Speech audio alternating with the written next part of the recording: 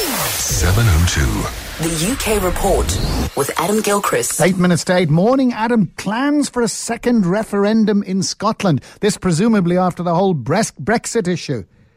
Well, partly that, yeah, you're right, in that 62% of Scots voted to remain in the EU, and therefore they weren't happy that the whole of the UK still goes with the overall vote, although, frankly, that's true of other parts, like London, for instance, voted to remain. But I don't know, they don't want to put up and shut up.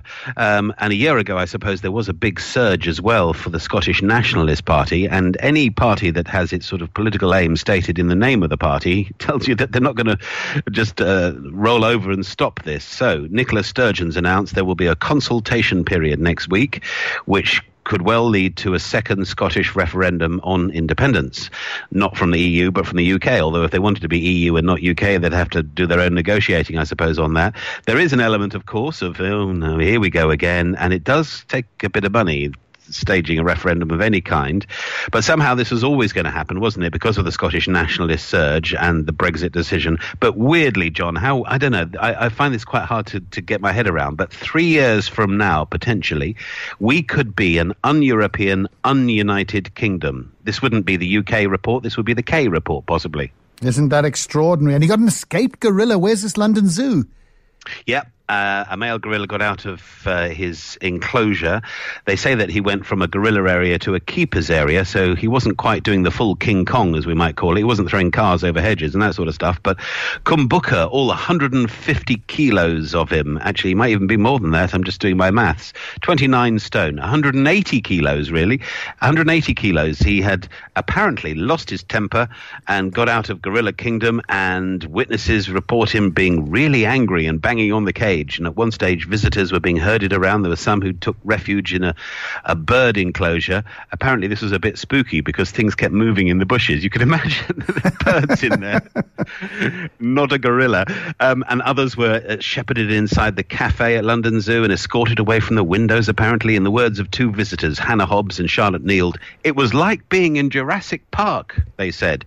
They may need to get out more or stay in more. I don't think it was quite Jurassic Park, but okay, they had their moment. Kumbuka didn't have an unhappy ending. If you remember the gorilla at Cincinnati Zoo, and the little boy fell in and he got shot dead. Well, Kumbuka was shot with a tranquilizer dart and taken back and is apparently his normal grumbly self. But he had nearly 2 hours with a mini taste of freedom. I wonder if, like the Scots, he'll have another bash. What do you think? Because we had Max the gorilla, where a escaped robber ran into his cage and shot Max the gorilla. Thankfully, he survived that, but the poor old robber got a hell of a fright. And Ranulph Fiennes, this extraordinary adventurer, he's got a bit of a problem.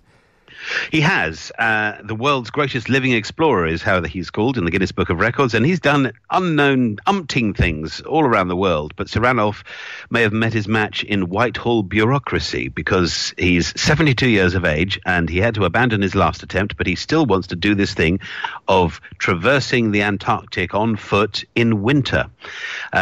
But the Foreign Office basically has told him, no, you can't, you won't be officially sanctioned. And he says it's because the Foreign Office will be embarrassed if he died on the expedition, that they would okay something on which, at least that if he got into difficulties, there he'd be 8,000 miles from rescue in the middle of a blizzard, in the middle of winter, unable to be rescued and so forth. So Sir Ranulph admits, because of bureaucracy, this is a bucket list trip that may have to be left unticked, therefore. And this is a guy who's conquered Everest and the Eiger and the Arctic and a marathon across the Sahara. But when it comes to red tape, it's a bit trickier, isn't it? He's mad. Imagine you got a fear of heights and you climb the Eiger. I mean, that one was really crazy. Adam, thanks very much. Indeed, we'll chat to you on Monday. That's Adam Gilchrist with our UK report.